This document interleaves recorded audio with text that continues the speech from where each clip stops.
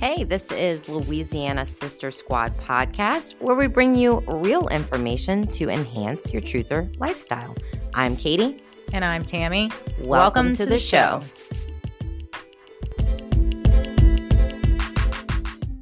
On today's episode, we'll be speaking with Kalina, also known as That Liberty Chick on Instagram. We'll be discussing her journey from the medical field to being a medical freedom fighter, as she advocates for rights for medical freedom, as well as bringing awareness to the childhood vaccine schedule and correlation to adverse reactions. Welcome to the show. Hey, thank you so much for having me. I really appreciate you both having me on your show. My name is Kalina. I have an Instagram called That Liberty Chick, and I am just so excited to be here today to meet your audience, to share my story and everything. Thank you for joining us. We are equally as excited to have you. You are an advocate for vaccine injured children, especially because your son personally was vaccine injured, correct? Yes. So my son, he is 5 years old. When I had him, I worked in medicine and I didn't understand anything to do with vaccines, the childhood vaccines. I didn't even really, even though I had gone to school, like I didn't understand how much the schedule had changed. So I felt a lot of pressure. I went ahead and did basically every single one. I didn't know which ones were required for school, which ones weren't. And so he had all the childhood vaccines. It wasn't until right before some of his last rounds that I started to learn a little bit and like start to question. But that was probably back in 2018, 19, where it was like nobody was really talking about it then. So he ended up getting all of his childhood vaccines about, I think he was about his 15 months. And I still, at that time, I still didn't even connect it. He started to, have changes. And when I look back at videos and photos now, I could see like how much he changed like in his demeanor and everything for like several months, like just even through photos. So basically it was like about 6 months later or so when people started to, like I was looking for babysitters and stuff, people started to kind of make comments. I was realizing, by then he was like he was about 1.5. He wasn't talking.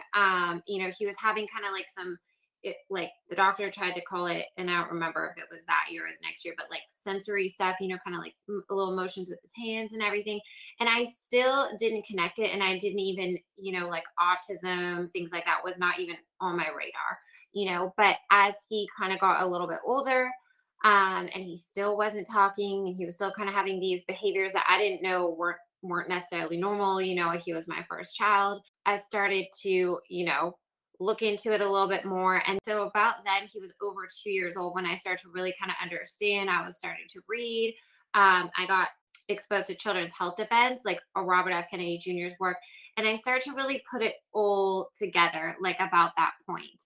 So since then, I've really tried to educate myself as much as possible on what vaccine injury is, what childhood schedule entails, like all the different issues that can come from that.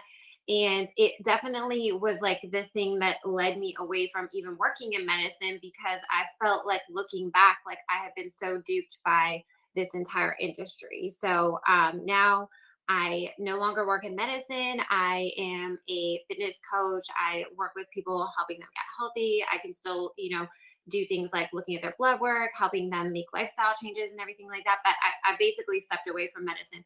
I spend a lot of my focus now speaking on social media about the dangers of vaccines and the childhood schedule, and basically how there's, immunity from liability given by Congress. I believe it was the 99th Congress back in 1986. Why there's no liability for these manufacturers and how that's become the vaccine industry. Basically, when they lost liability, they start to just create product after product.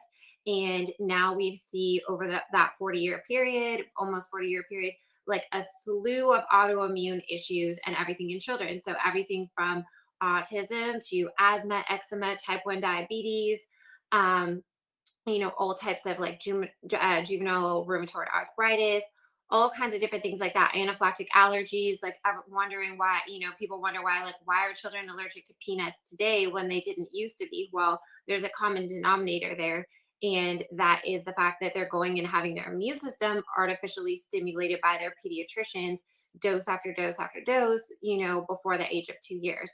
So I spend a lot of time talking, advocating about that. I have tried to get into, supporting different various health freedom bills, standing up in my community, trying to help empower others when they want to say no to something, like empower them how to say no to that. And yeah, so basically that's kind of what I'm doing. I think I have a lot more things in the future that I want to do with this, but you always have to start somewhere and kind of grow from there. So So following up with, you know, everything that you've uncovered and discovered and realized, pushing forward from whenever you realized that it was the vaccines that, made your son develop his sensory issues. How did you go about finding, just regular pediatricians and stuff to work with you? yeah, so basically after my son, and he's pretty much like, essentially he has autism. We didn't seek a formal diagnosis because basically you only need that if you're going to do ABA therapy. He went to see a neurologist. He was diagnosed with developmental delays with stereopathy, which is like stimming. So basically autism, although the neurologist can't diagnose autism, only like these specialized autism practitioners can do that, apparently. So once I kind of started to put the full picture together, what I proceeded to do was not what most people do. Instead of doing all the therapies, instead of continuing to see the pediatrician, I basically, kept him back, like worked with him at home on reading, to teach him how to talk because he was 2.5 before he talked. So I worked with him myself, with that, with flashcards, like hours a day. I probably have like 100 children's books, like fully memorized, and that was what it took to get him to talk. Like I had to read the rhyme and like leave off the last word. And then finally he'd start to try to say that word. And eventually from there, he went on to like being able to name a lot of things, but still, even like actual dialogue was very difficult for him until maybe like last year. Still getting better all the time. But anyways, that aside, so basically what I did was work with him at home, and I took him, I read a book by Jody Meshuk. I don't know if y'all know it. It's called Autism Reimagined. And she does a lot of holistic things. She had a son with autism that she basically says, she recovered. He's older. I don't think she shows like, she doesn't show her children a lot from what I've seen, like, videos of them or anything, but she says that he's basically recovered. She used a lot of different things like, natural stuff, gluten-free, casein-free, um, let's see, like essential oils, all kind of different stuff. So I read her book. I read so many other books. There was another one called like Disconnected Children. I think I read about half of that. I don't think I finished it, but all about kind of like how children nowadays, like with autism, with ADHD and stuff, they have kind of like almost like their brain is kind of like disconnected in a way that it's not all working together, and how to help them integrate that. And I read several other books too. I think there was another one called Almost Autism. And basically, they were saying similar stuff about the diet, different things like that. So I was like, okay, I feel pretty confident I want to go in this kind of natural direction. So I took him to a naturopath here in Lafayette. And she did a bunch of, she didn't do blood work at that time, but she did something called an oats test, and that like test for like organic acids, and also looked at all of his vitamin profiles for any vitamin deficiencies because he's a very picky eater. And that was a urine test, and then she did a hair test too, to test for heavy metals and things like that. So and then she gave him a regimen of, diet of gluten-free, dairy-free, trying to be pretty much sugar-free.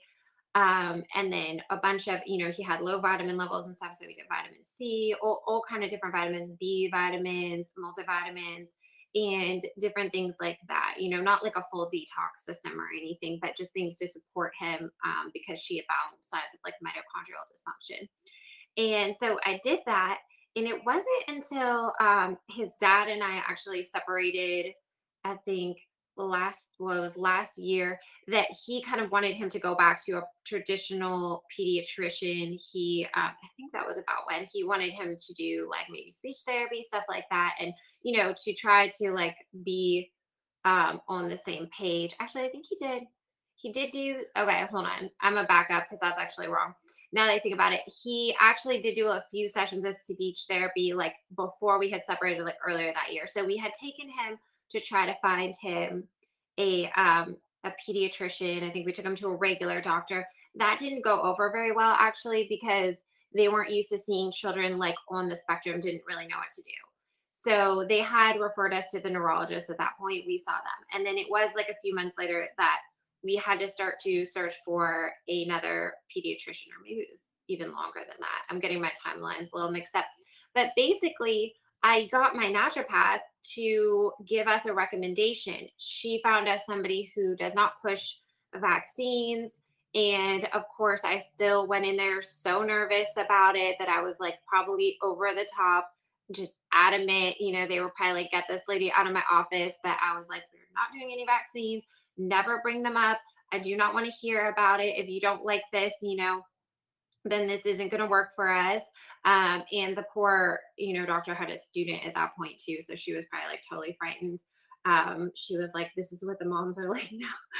And basically, I just made it very clear. But that naturopath was the person that helped me find a good pediatrician who wasn't going to push that on us because I think it can be difficult because a lot of these doctors probably don't want to advertise themselves like in Facebook groups, stuff like that, in case they kind of come under fire for not, pushing vaccines and everything. So you kind of have to find somebody else who recommends them or a person like that, like a naturopath that is going to help you. I would think chiropractors too, like if you have like one of those chiropractors that do some of the work with like retained reflexes and stuff, they might also have a good connection with like a pediatrician that doesn't push like vaccines or traditional medicine.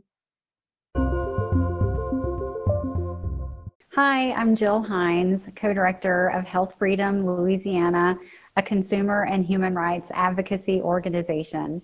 We fight for your right to say no to an unwanted medical intervention, and we'd like for you to fight with us. Find us at healthfreedomla.org and sign up for our Substack, and let's be in touch. Hey, we hope you're enjoying the show. Do you have a question for our podcast guest? We got you covered. Your opportunity to speak directly with our podcast guest awaits. Join us on the uncensored platform Telegram. Link in bio. Now back to the show.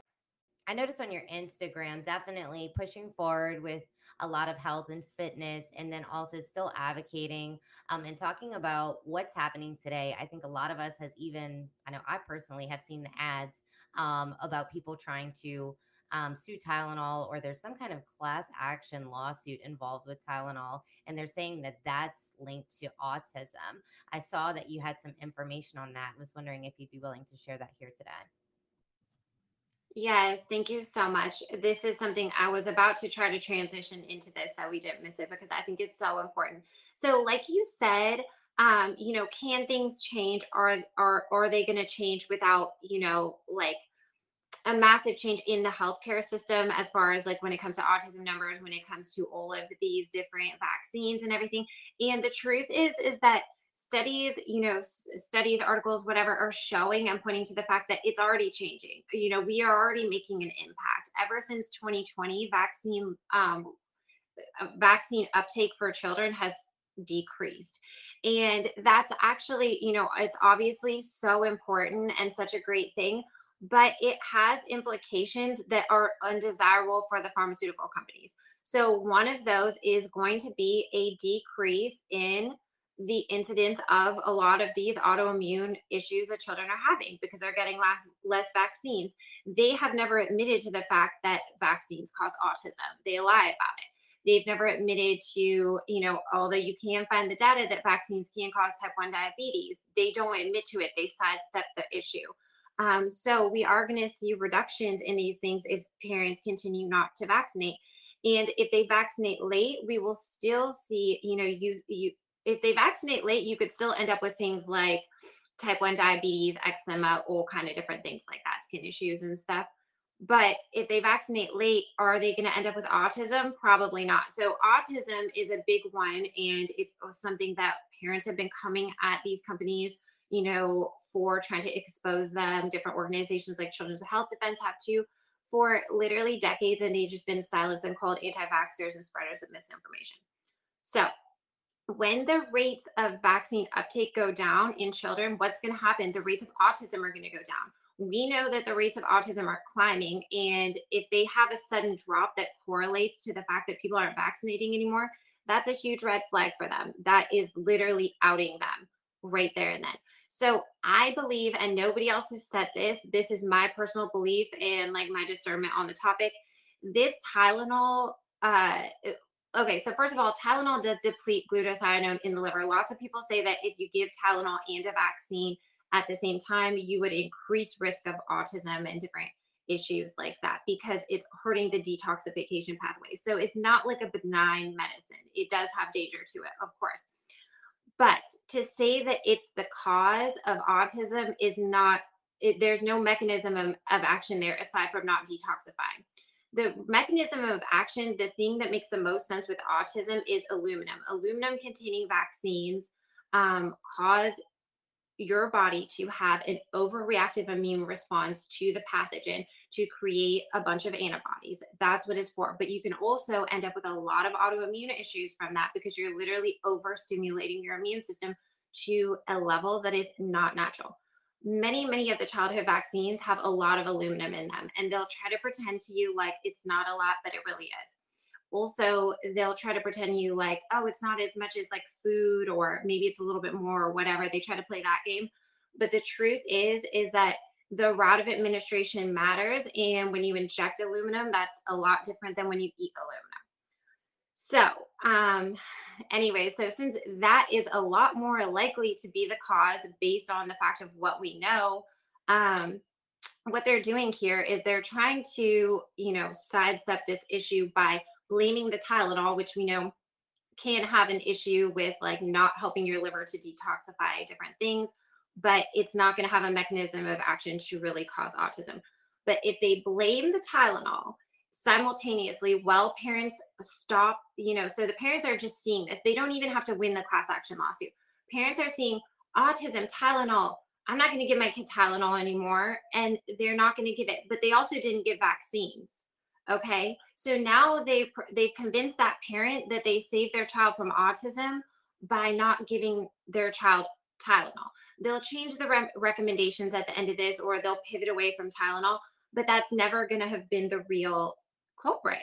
That's my thoughts. This is like a bait and switch here. They're trying to blame the Tylenol, but in reality, they know that people aren't vaccinating as much. I did see another thing with Del Bigtree. I don't know if y'all probably know him from the High Wire. He had a guest on this summer, and this is kind of like what got my wheels turning, where they were talking about the WHO, and I've never been able to really find this, but he said that the WHO was calling into question aluminum and is it safe?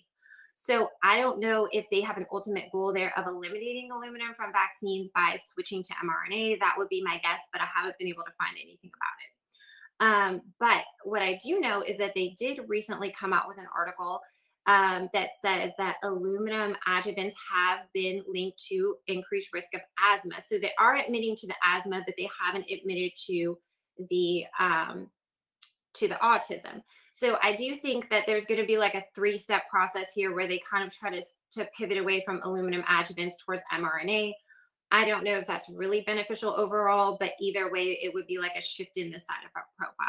And I'm not sure. Like this is just hypothesis here and me guessing and wondering like what they're going to do. But as a matter of fact, on that topic, I actually did see, I guess maybe it was a type of like deposition where they're going in for questioning, so not quite on trial.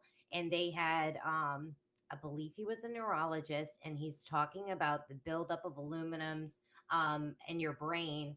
And so this is from vaccine. He's talking about vaccines, the aluminum particles in it, how it builds up in your brain. And then that's also linked to Alzheimer's and dementia. So I think people like in our age range will start to see since we were right at the beginning of being so heavily vaccinated, a lot of us, and then the people right under us, we might see an even more like a younger population start to have these, these problems, this brain fog, dementia, Alzheimer's, things like that. So that's something else that I didn't mention. There's actually two other things that go hand in hand with that, which I would love to see that, because I could definitely do it like an entire, reel and a segment on that. But basically, okay, so I have an article. This is from 2018, and I think I found another article too. I believe it's from 2018. I found another article too, but they were measuring the aluminum content in the brains of people with autism,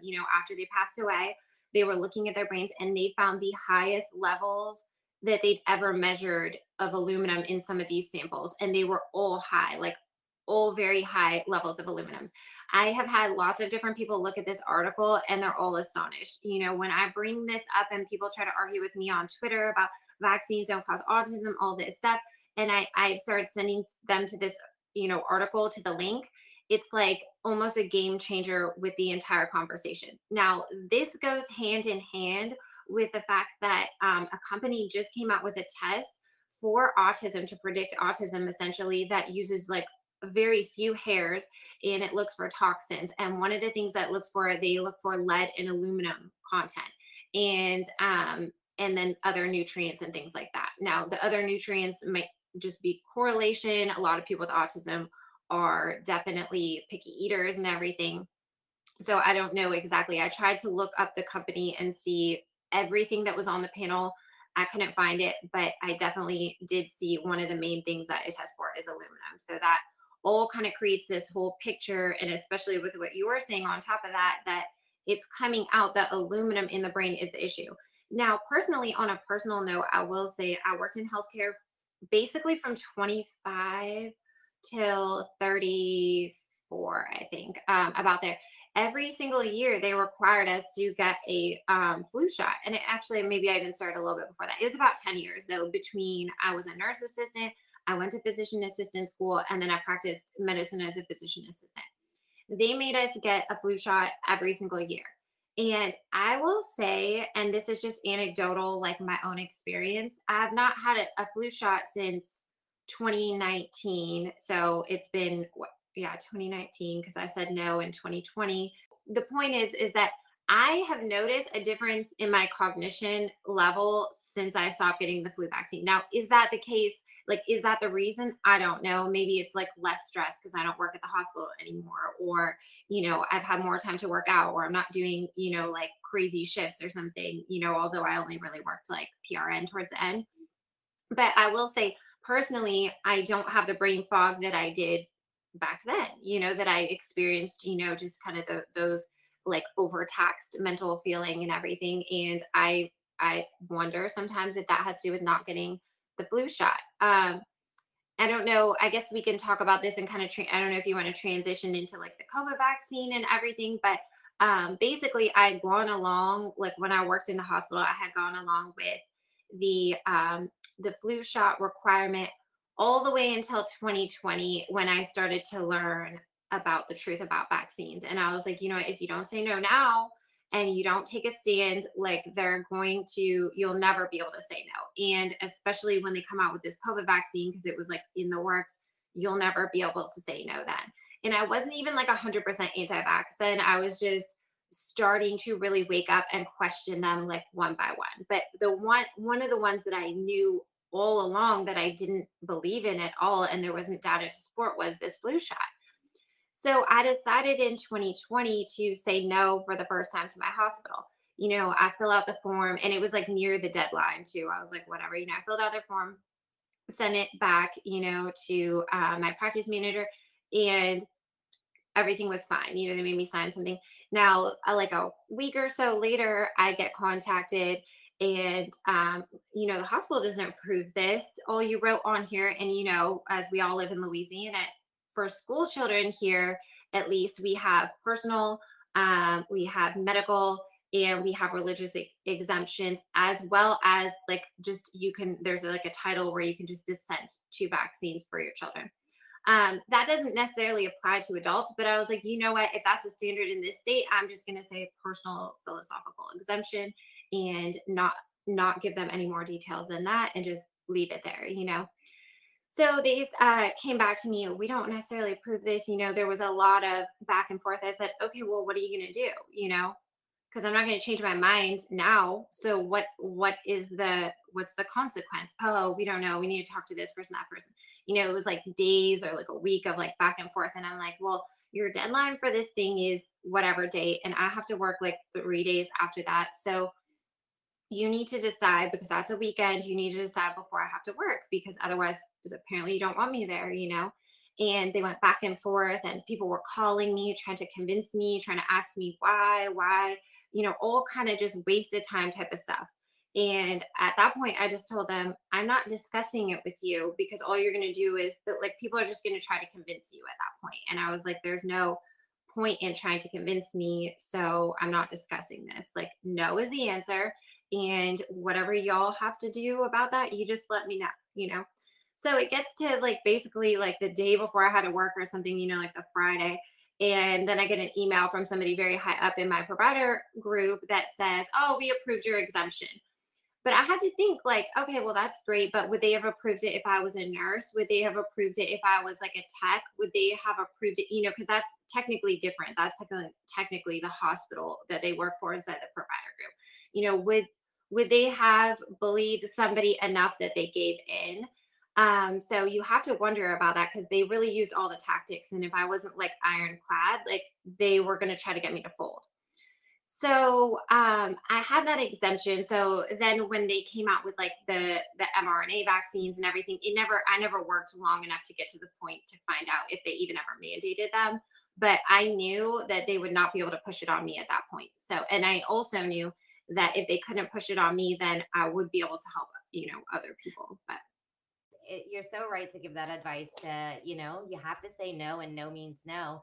And I really liked when I was having that conversation with Jill, and I was like, you really have to call it medical rape. That's the only thing that's going to like make people wake up and understand what forcing medication on someone means, and no means no. And then she also shared with us that she would be advocating to just get rid of the exemption, and no means no. So we know what's coming up next for her, but let's turn it back to you. What do you have coming up next, as far as in line for further advocating and education on vaccine injury? so there's definitely a few things that I would like to do. One of the things that I have started, like, so when I send out that article to different people, I'm basically vetting it for, is anyone going to send it back to, what are people going to say about this article? What do they think about it? And I would like to find a couple of other articles too to kind of complement that. But I think there's a lot of other data out there too, just like this test that just came out that's brand new. So something that I would like to put together, this is something I've been thinking about for probably the better part of 9 months, but it's been a crazy year, is coming up with something that people can present to their healthcare provider of like, this is why I either this is why I feel that my child got autism from vaccines, or this is why I feel like you're putting them at risk if you give them these vaccines. And basically, you know, I would like it to be kind of like a letter form to the pediatricians, and either have, you know, if you feel your child was harmed, there's kind of a space to fill in like the details of when and all about your child and everything to give to your pediatrician some context. But then also on top of that, here's the data that we have. Here's the aluminum content of these vaccines. Here's the aluminum content of the brains. Here's some articles attached. Here's the fact that they're doing this new test. Here's, you know, a graph maybe showing how vaccines went up and autism went up, you know. So putting together something like that that has like some real data involved to give to healthcare providers, especially in our state, to try to like wake them up and open their eyes.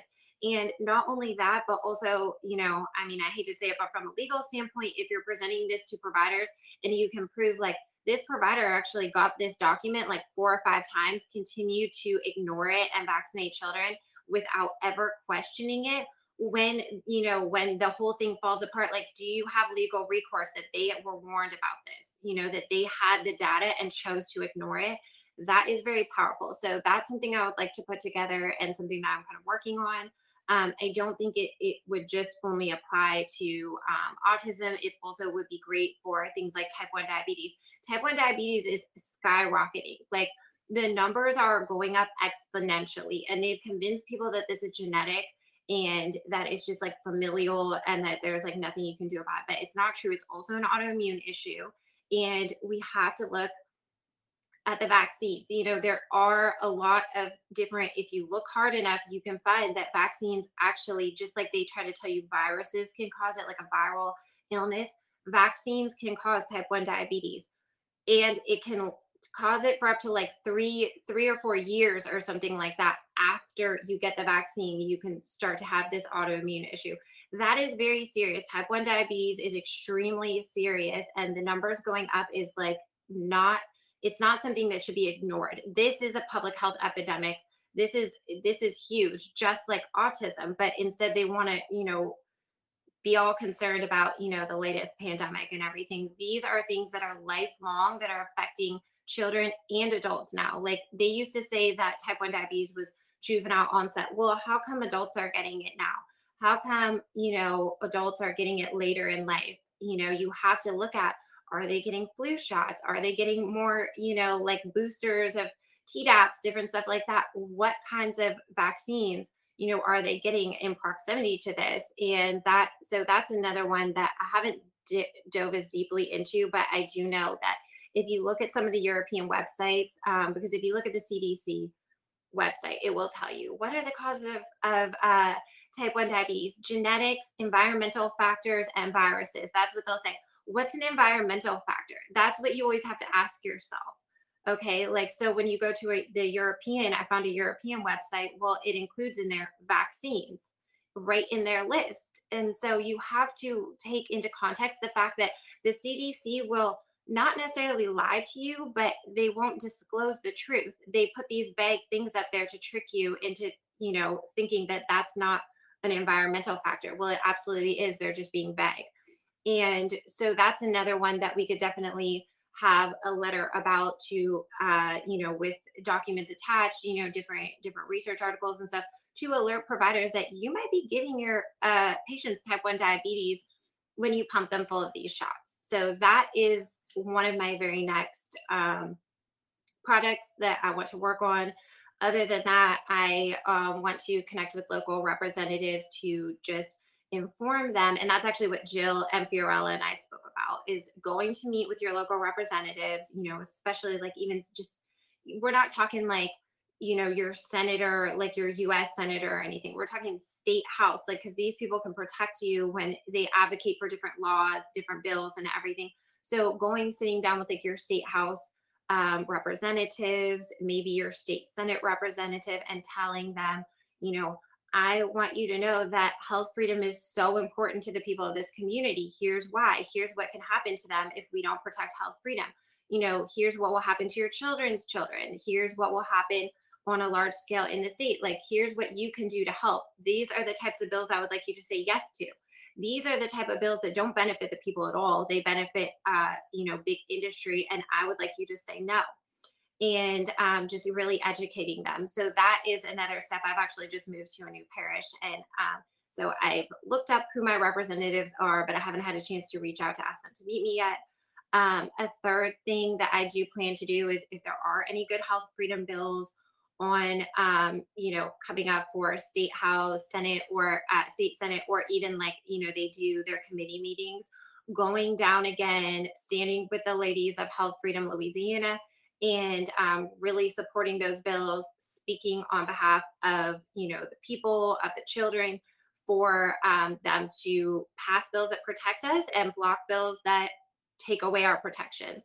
So those are 3 things that I plan to do. Lots of other stuff libertarian wise. I don't know if y'all know, but I'm actually a libertarian too. I say I'm a libertarian for health freedom. Health freedom comes first in my heart, because I think it's the ultimate liberty. You have to have bodily autonomy or you are not free. And so health freedom comes first. Being a libertarian, it's a part of that. But I have a lot of plans there, but kind of like always lean towards my health freedom plans. So. Yeah, that's awesome. Are you looking for anyone else to contribute? Because if you would like to put out a call to action, you can. Or if you have any other call to action you would like people to do, now would be your time to let them know. Oh, that's an awesome point. Yes. So I had put out like a request for this like a while back on my Instagram. But I hadn't really, like I said, had a chance to do much with it. But if anybody has specific like autoimmune diseases that affected their family that they're very interested in, whether it's like we talked about asthma, something that onset childhood, especially asthma, eczema, type 1 diabetes, autism, um, juvenile rheumatoid arthritis, like all kind of other host of stuff, like anaphylactic allergies, like severe allergies, things like that.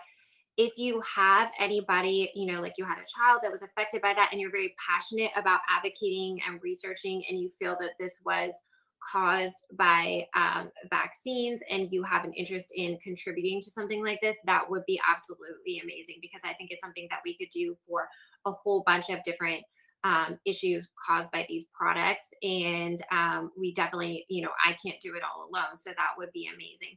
As far as reaching out to me, I don't have an email list right now or anything like that.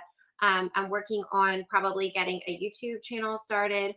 But right now, I'm basically Twitter, and my Twitter is THT Liberty Chick. That's not the best place to really reach out to me, because the DMs aren't like very user friendly. But if you want to reach out to me on Instagram, my Instagram is at that Liberty Chick, and you can reach out to me. I answer basically every single one of my DMs, as long as it's not something like weird or just trying to sell me jewelry or whatever, like those spammy ones.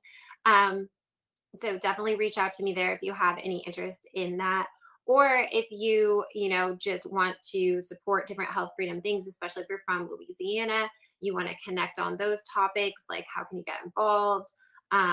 Or even if you have questions about like, how do I even know who my local representatives are? How would I approach someone like them? Like, you can definitely reach out to me, and I can share with you that video that I did with Jill and Fiorella, and also kind of like give you my tips and everything and show you how to do that. So I think it will change. I mean, obviously it already is. Like, vaccination levels are decreasing.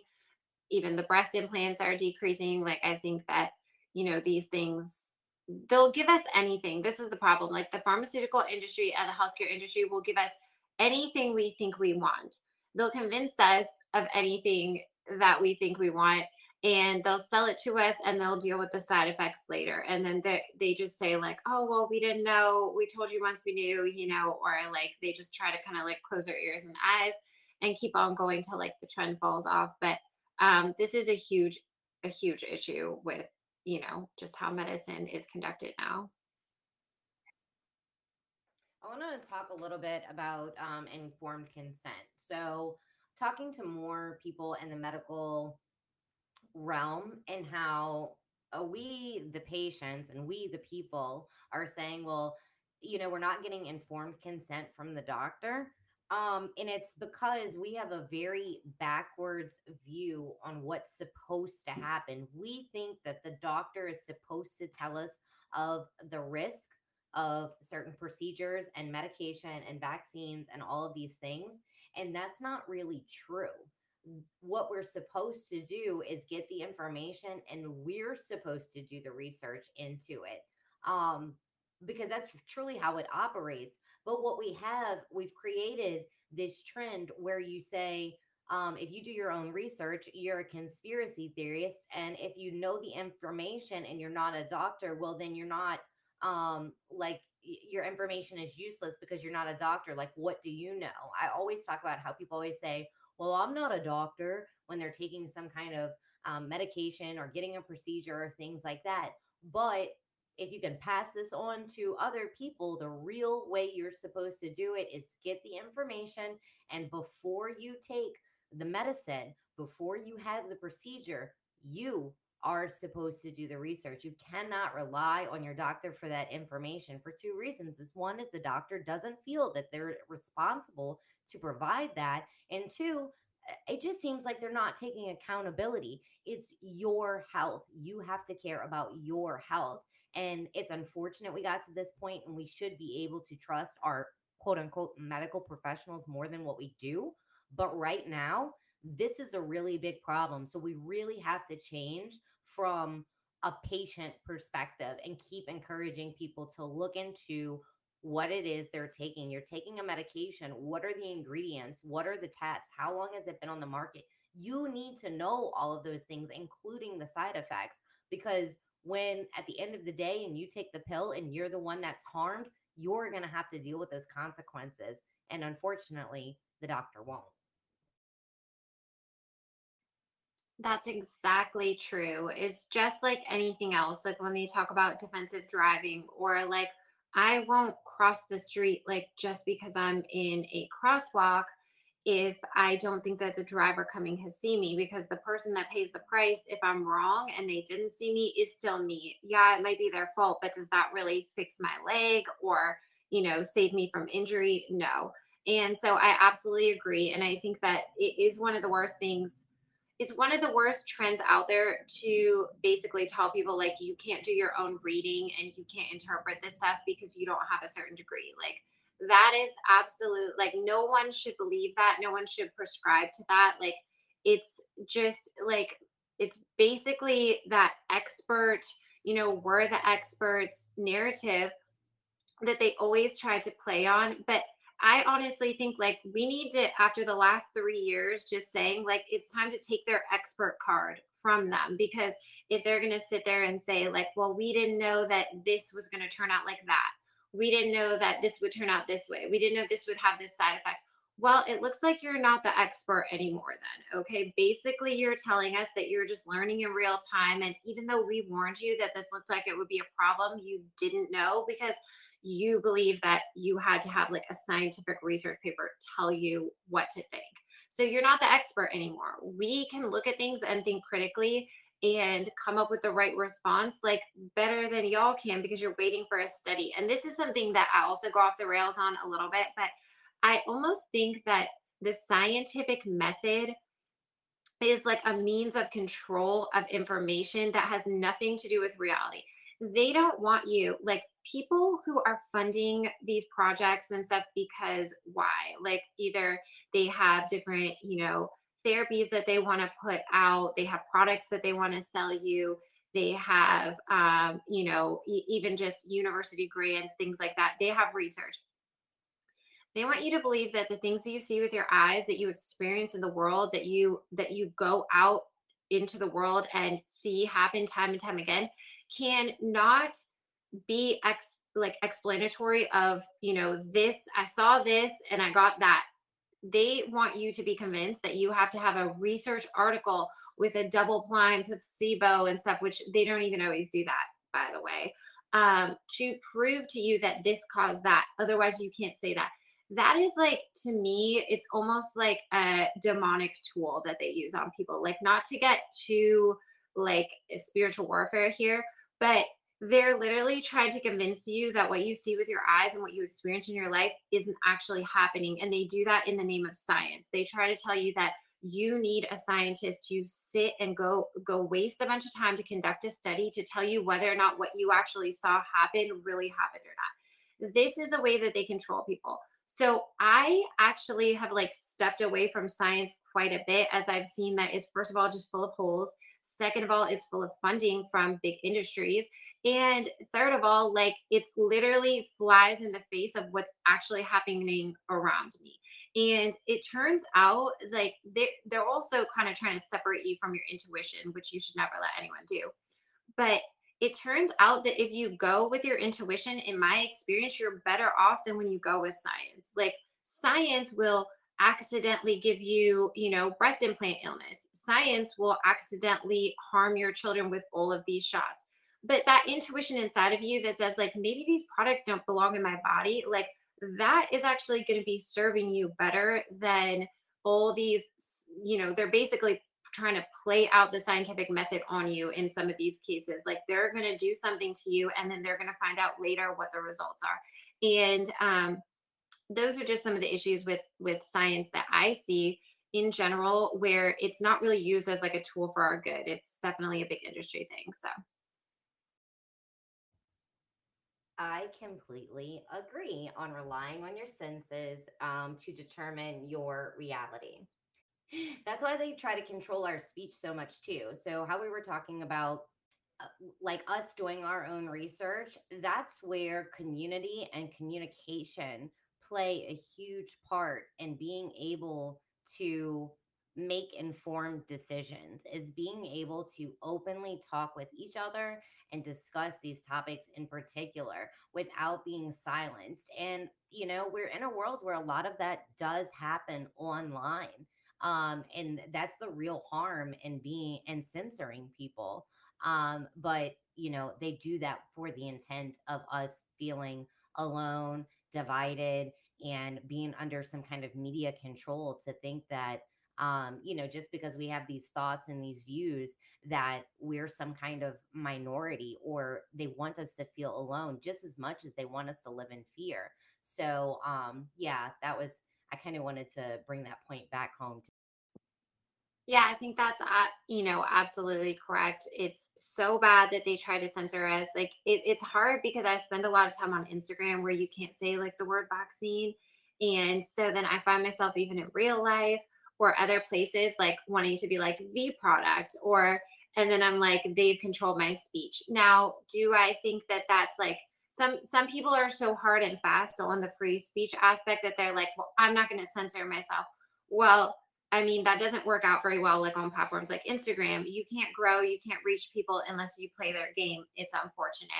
I do think that one of the ways we can combat that is by shifting to places like Twitter, where we can use free speech and speak freely, and giving them our support, as opposed to spending a lot of time on a platform that, censors us. I think if we move towards those more free speech platforms, like kind of like what we're on now, then that will inspire those other platforms to see that they're losing money and want to be better. So I think that that is a huge thing. One thing that I see a lot of this with is the one way that I think a lot of this connects is, for me, I have started to see, the world as basically a spiritual battle. There's just spiritual warfare going on, and it comes out in all kind of different ways.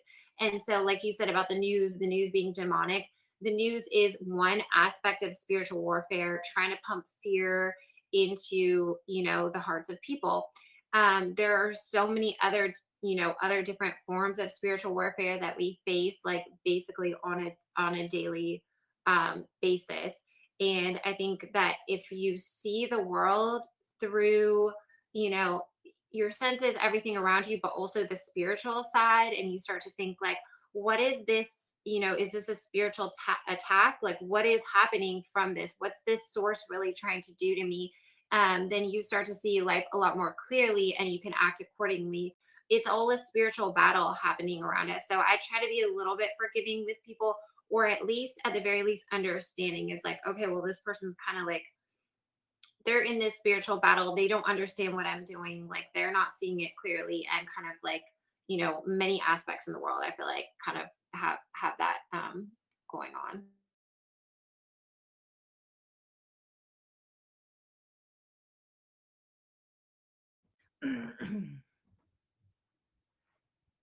Okay, we have one more question for you. Did you want to talk about anything else before we ask our final question? You good? Yeah, it's getting late. Okay, so I'm going to ask a question, and then just wait 1 second. We're going to turn the camera off of me, and it's going to be just you, and then you go ahead and answer. If you need to take a minute to think about it, go right ahead. We can edit anything. So, all right, you ready? So we have one final question for you. Before I ask, I wanted to just say thank you so, so much for joining us on Louisiana Sister Squad podcast. We really enjoyed having you. And the question is, if you had 1 minute to speak to the entire world, what would you say? If I only had 1 minute, that would be really hard. definitely I would, encourage people to look at the spiritual battle that's going on in this world, like in this realm, to understand that a lot of the forces that are happening around us are a spiritual battle. We need to empower ourselves with, looking at the world around us and making our own decisions, because there are forces that are trying to confuse you from away from reality and towards like the narratives that appeal to those sources. Of course, I would want to talk about vaccine injury, vaccines causing autism, but it is very hard to reach people on that level because a lot of people are very closed off on that. So I think that, maybe providing a little bit of data would help there. Definitely talking about the aluminum and encouraging people to look into that as well. But when it comes down to it, like I said, the biggest thing is it's a spiritual battle. I'm a Christian, God is in control. And if we put our faith in Him and turn away from the things that are fear based, because even vaccination in general is fear based, you're afraid that your body doesn't have everything, given to you by God to protect itself. And that's a fear based practice. If we start to move in faith and we see that spiritual battle for what it is, everything changes. We stop making decisions out of fear. And when you stop making decisions out of fear, you have so much better of an outcome. So That was awesome. Thank you. Yeah, you did a great job. Thank you so much, Kalina, for being here today. You can find her on Instagram and on Twitter. Her Instagram is at that Liberty Chick. And on Twitter, it's at THT Liberty Chick. Yeah. All right. Thanks again. And we'll see you on Twitter Space soon. great. Thank you all so much. I really appreciated it. Being on your podcast was awesome. And thank you everyone who watched. I really appreciate y'all taking the time to hear my story.